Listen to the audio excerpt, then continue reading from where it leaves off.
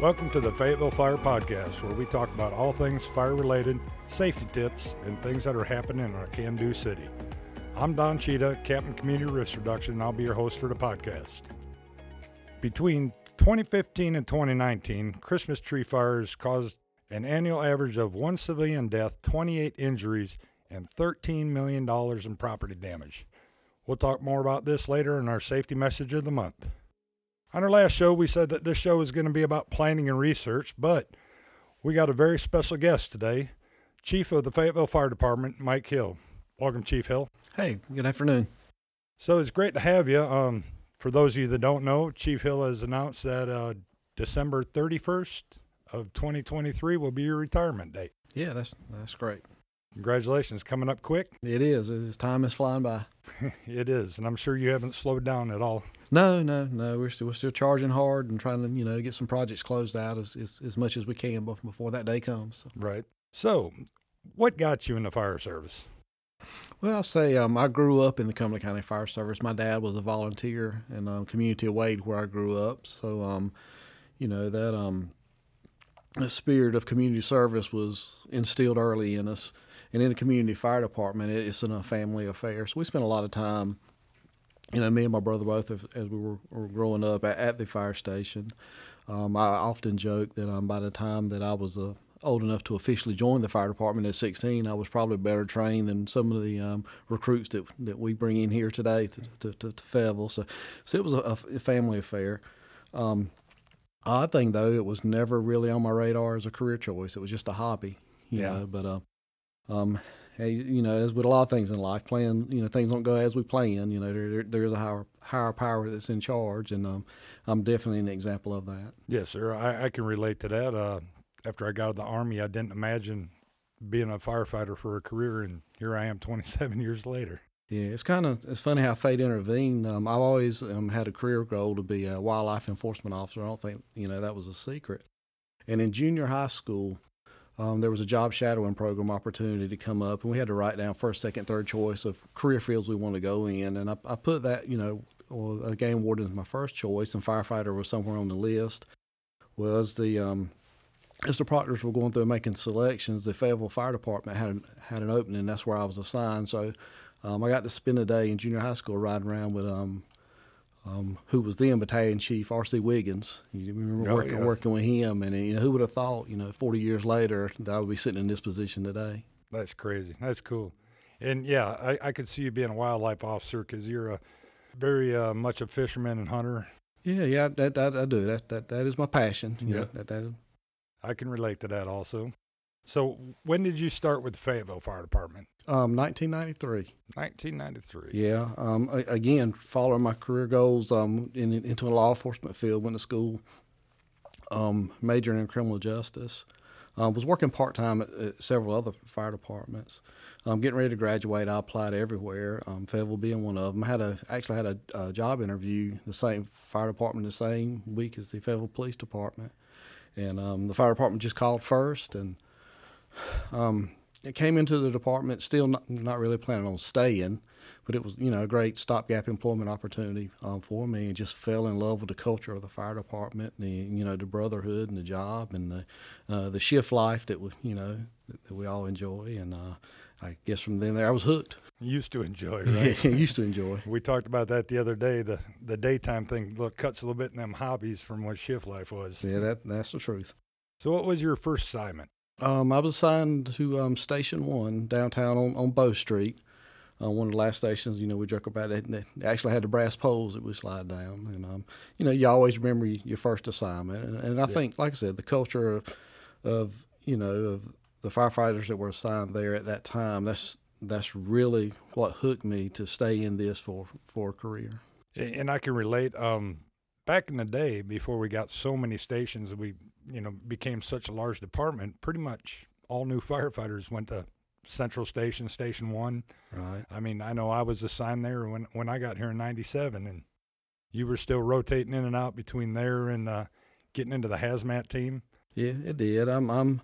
I say I lived a sheltered career early on. I spent the majority of my time with the department when I was on shift in Battalion 1. I would rotate between Station 1, Station 2, and Station 3 as I would promote it just seemed like, I was just in that cycle. Go to hazmat, they would move the hazmat team back downtown. It's just, it was like being in a washing machine. Right. Couldn't get out of. So I did spend the most of my suppression career in Battalion 1 in the downtown Murchison Road, Ramsey Street area. And I think a lot of people that I know, and as long as we've been until we became so large in 3 battalions, a lot of the firefighters either stayed down in Battalion 1 or they stayed out in Battalion 2. There wasn't a whole lot of crisscrossing, so to speak. I think there's a lot more movement now just for our sheer size. Would you agree? Oh yeah, for sure. And we have a lot of attrition. We have a lot of firefighters leaving the department, moving in the department, and that creates the need that we tell everybody, don't get comfortable. Yeah. I think an old battalion chief, Danny Matthews, said, "Be like a cat and keep your stuff in the box." Yeah, I think I've heard that. It's a little bit different. 25 years ago, you didn't have near the attrition, so you didn't have near the amount of hires per year. 3 to 5. I think the year I got hired, I think there was a total of 7 in an entire year. I'm sure you can relate to that. Yeah. Again, I think part of it's generational. Employees we see today, we're bringing our recruits in. I really value a pension. I think people take for granted what value is in a pension related job. And it's just, to me, it's surprising to hear a lot of the young recruits we get in today, and we talk about the advantages of pensions and some supplemental retirements that we offer, for 20 years, and just here to combat, well, I don't plan on being here 20 years, different generations, the way we come up, that's wherever you were employed, you were committed to that employer, and that's, you were there for life, and that just doesn't seem to be the case anymore. Yeah, and it's not just the fire service. I think it's just the generation, whatever job it's, where you and I were raised, you get into something and fell in love with it, and here we are. So what are some of the different assignments you had in your career? I know you were at Station 1 when I first come on, and then you started rotating into hazmat. Yeah, I did. And I tell you, when going into the fire chief selection process, that's one of the things I think that really helped me along. When I got to that point, I had been assigned to or overseen every assignment within the Fayetteville Fire Department.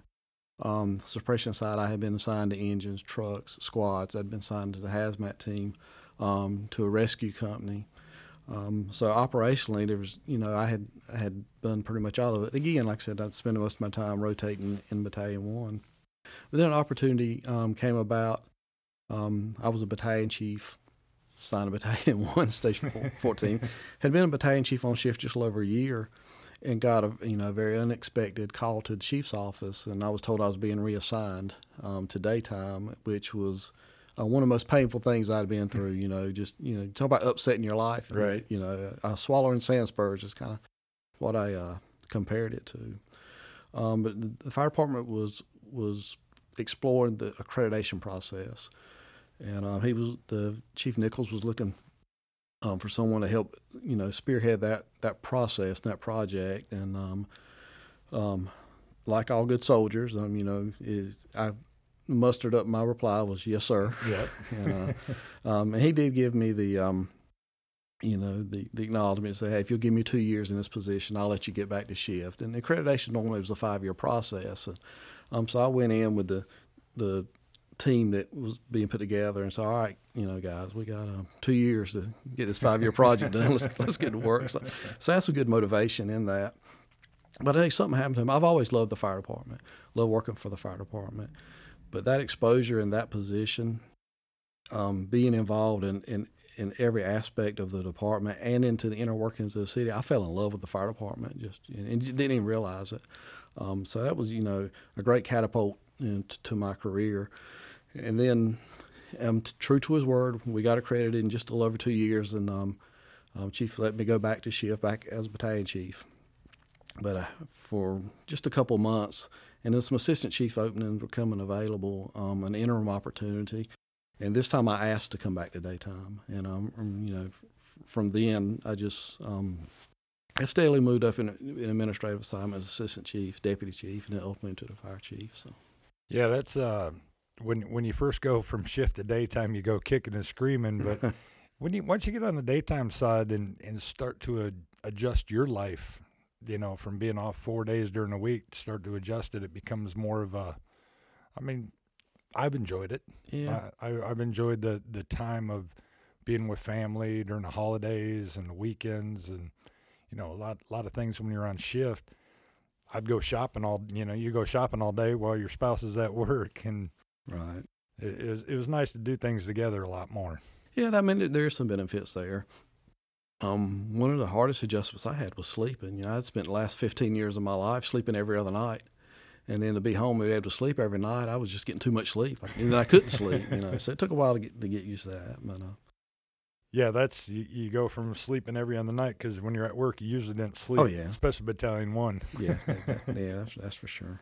But it is something to be said about sleeping in your own comfortable bed as opposed to the dorm bed, so to speak, of a fire station. Well, we joke, what better job is there when you come to work and they issue you sheets? But we know you really don't sleep at a fire station. I mean, you're there, you may lay down off and on a couple times during the night, but you're never really sleeping. Some guys do. But you're right. I don't think once I became a supervisor, it was almost like no sleep because you're constantly in tune to afraid to miss anything. So what was your favorite assignment? Well, like I said, I mentioned the accreditation position was most influential, but I would say favorite assignment was probably my time as a company officer at Fire Station 3. I spent about 6 years as a captain there. And again, you're in charge, but you don't have all the responsibility. You set the tone for the day, the pace for the day.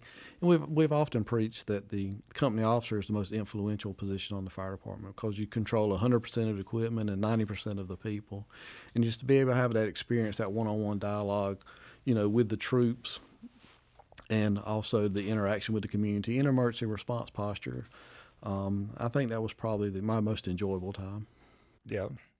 What about Central Station ping pong? Yeah, well, I do have a legendary paddle mounted in my office right now. Do you still have it? I do. And again, you never forget your first assignment. You really don't. And ping pong was a big part of Station 1 culture. I can remember, more than once the table was upstairs and being called down to the chief's offices, which was downstairs, where we'd have to clean plaster off his desk. So y'all getting too rowdy upstairs. So, but there were some good times there. Yeah, and going back, you remember your first assignment. My first assignment was Station 1 A shift. The likes of you, the Reaps, Barch, a bunch of us, and it was a great time. We played ping pong every night, and if we didn't play ping pong, we were making Chief Wilder mad playing cards. Yeah. Who had the most? It's hard to say any one person through a 30-year career, but if you had to just say one person had the most influence in shaping you. Yeah, that is a tough question because you learn from your leaders. You learn a lot from your good leaders. You learn just as much, from bad leadership examples. But if I would have to pick one person, I would say it probably would have been Chief Nichols, simply because he made me do something I didn't want to do that proved to be one of the best things that ever happened to me in my career. Had he not, and I hate to say forced, but if he had not forced me to go in that position, I might still be a battalion chief on shift today. So influential. I definitely think that he definitely made a mark on it. And then after that, I went to work for who became chief major, excellent supervisor. And I think one of the greatest things he did for me was let me do my thing. He was there for support and he was there for guidance, but he never micromanaged. And I think that was also very important in my career because it allowed me to grow naturally. Yeah, and like you said, going to daytime and the accreditation, when you're sitting over at the operations, all you're thinking of is fire trucks, tactics, and then you go into that other side where you flip the page and you'll start seeing and we're going to talk to planning research next month, but you start seeing the data and how all that different things come together to shape. Well, it is, like I said, and that assignment for accreditation was just a catalyst. I was also exposed, hey, since you're up here, we want you to manage the budget. since you're up here, hey, there's some grant opportunities. You want to write some grants? And so there was so many opportunities that I had there and exposure to things I would have never seen if I'd stayed in the suppression world that we talked about. Right. And it's, it just takes that one person to kind of put you down a path you might not have expected and open up a whole nother realm of the service. So that leads us up to 2019. You became fire chief? Yeah, very unexpected. And again, I kind of alluded to earlier in career, there's an adage, if you want your plans to change, just tell the Lord what they are. And that's pretty much been the echo to my career. Didn't think I would have a career in the fire service. Once I did, I never thought I'd have a career in the fire service outside of shift life, and never dreamed of becoming the fire chief, here. Was never on my radar. But I tell you, when it come that time, I felt like I was kind of obligated to it. Number one, we had always had fire chiefs promoted from within. They had never brought in an outside fire chief, and then being in the second position in the department at the time it opened, I said, well, I'm obligated to it. I have to do this. And a selfish part of me was scared. I knew how much work we had put into the fire department. I was very proud of what we had accomplished. Through the accreditation, through improvement ISO rating, and I really just didn't trust anybody else with it. I was naive at the time to think one person could have that much influence. I know a little better now. We've been around since 1791. One person is not going to make or break the fire department. We have a very, very strong team. I mentioned to council last night that we have plenty of talent on the bench. We have a playbook that's proven to win Super Bowls. So one person's not going to come in and upset the apple cart. But I'll tell you, I've always considered working for the fire department as a privilege. Very, very proud of that. But nothing compares to the honor that it's been to be able to lead the heroes in the Fayetteville Fire Department.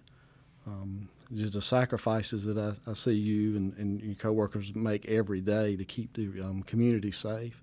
And just to be allowed to lead, the group of people, it's been an honor more than what I deserve. And it's an honor for us to have one of our own that come up, through the ranks all the way up and reach the pinnacle. I think it's a two-way street there. I would fair to say. During your time as chief, what are some of the accomplishments you're most proud of? Well, I'll say my accomplishments, and I'll go back up a little bit further, maybe. So, some of this happened before I transitioned to fire chief, but I think I was, very instrumental, influential in that part. But I think my accomplishments are parallel or with the organizational accomplishments. We talked about the accreditation model with that. Currently now, there's still just over 300 accredited departments in the world. Our ISO rating, or public protection classification rating, Class 1 is the best you can get. There's over 30,000 fire departments in the country. Only 117 are both accredited and have an ISO Class 1 rating. I mean, that's world class. That's in the top half of 1%. And that's something that, by far I'm very proud of the department, and I celebrate that at every opportunity that I get. And do you feel that, it did start back when you were battalion chief and asked to get into it, and as you move up and we're accredited now, did you feel extra pressure as the chief? Oh, yeah. Going into the next accreditation process, like, don't let me be the one to screw this up or something? Oh, yeah. I mean, it's definitely with that. And, when you're driving, you feel, you definitely feel like you have more control over the process. But you have to trust that you've prepared your people to, take it to the next level, and let go of the wheel. And just watch them grow and watch them develop. But there is a little bit of hesitancy. It's kind of like being a driver's ed instructor. When you're sitting on the other side, of the vehicle there, you just have to have a lot of trust in the people that you've got in position. But I've never had a reason to worry. Right. So what are some of the challenges? Well, I think the organizationally. The challenges big we see right now is with staff and being able to stave off some of the attrition, to keep employees long enough here to at least get our investment back in them. We spend a lot of money and time into training, and we have employees that leave within the first 3 years of of employment, that we're not really getting the money back we've put into them. And slowly over time, that degrades our experience level. And you see, probably in the field, much clearer than I do from the office, that we may have a fireground operation going on, and the most senior firefighters got less than 5 years of experience on the ground. And that bothers me. I do have concerns with that. We try to make some of that up with training, increase in training, but that loss of experience through that growing attrition rate is a challenge for the organization. I think for the fire chief, for me, the biggest challenge coming in was trying to serve so many masters. You remember the city's senior leadership team, but you also have to be a leader through the fire department. You also are a community leader, but you also have to be there to support your family. So being pulled in so many different ways and trying to give 100% to everything was a challenge for me to try to get priorities figured out and be able to adapt and cover all those bases. Yeah, it's a lot when you're the guy. Everybody wants a little piece of your tail, right? It seems like it. And again, and we have 350 employees, 150 retirees at any one time on our books. And I consider our employees members of our department just as much as our current employees do. So there's always needs. There's always someone's in the hospital, someone's had a death in their family, somebody's having a baby being born. So there's so many things to celebrate with our staff and with our people outside of what we consider the business component of what the job is. So it is. You get pulled in a lot of directions. And I said, being able to balance all that has been probably my greatest challenge. Yeah, and I'm glad you brought up very beginning of the show that this is a family. And as a chief, when you have all these, it's like all your family members are having all these things. That's exactly right. And I don't feel like I have to be there. I feel like I want to be there. Yes, absolutely. And I know of a few fires that I've seen you out in the middle of the night and Sunday nights. And yeah, I don't come out to as many as I used to, but I'm starting to slow down a little bit. But definitely, that once it's in your blood, that you feel like that's your place. And I think it means a lot to especially young firefighters, when you're on one of these major incidents and, oh, wow, it's 2 o'clock in the morning, there's chief of the fire department there to make sure everything's all right and all the needs are met. Right. And there's a fine line. I've always tried to be there for support, but I've never wanted to be there to feel like I needed to take over, or I didn't want my presence in any incident feel like I didn't trust anybody, like I was having to watch over their shoulder. So it's always been there just for support.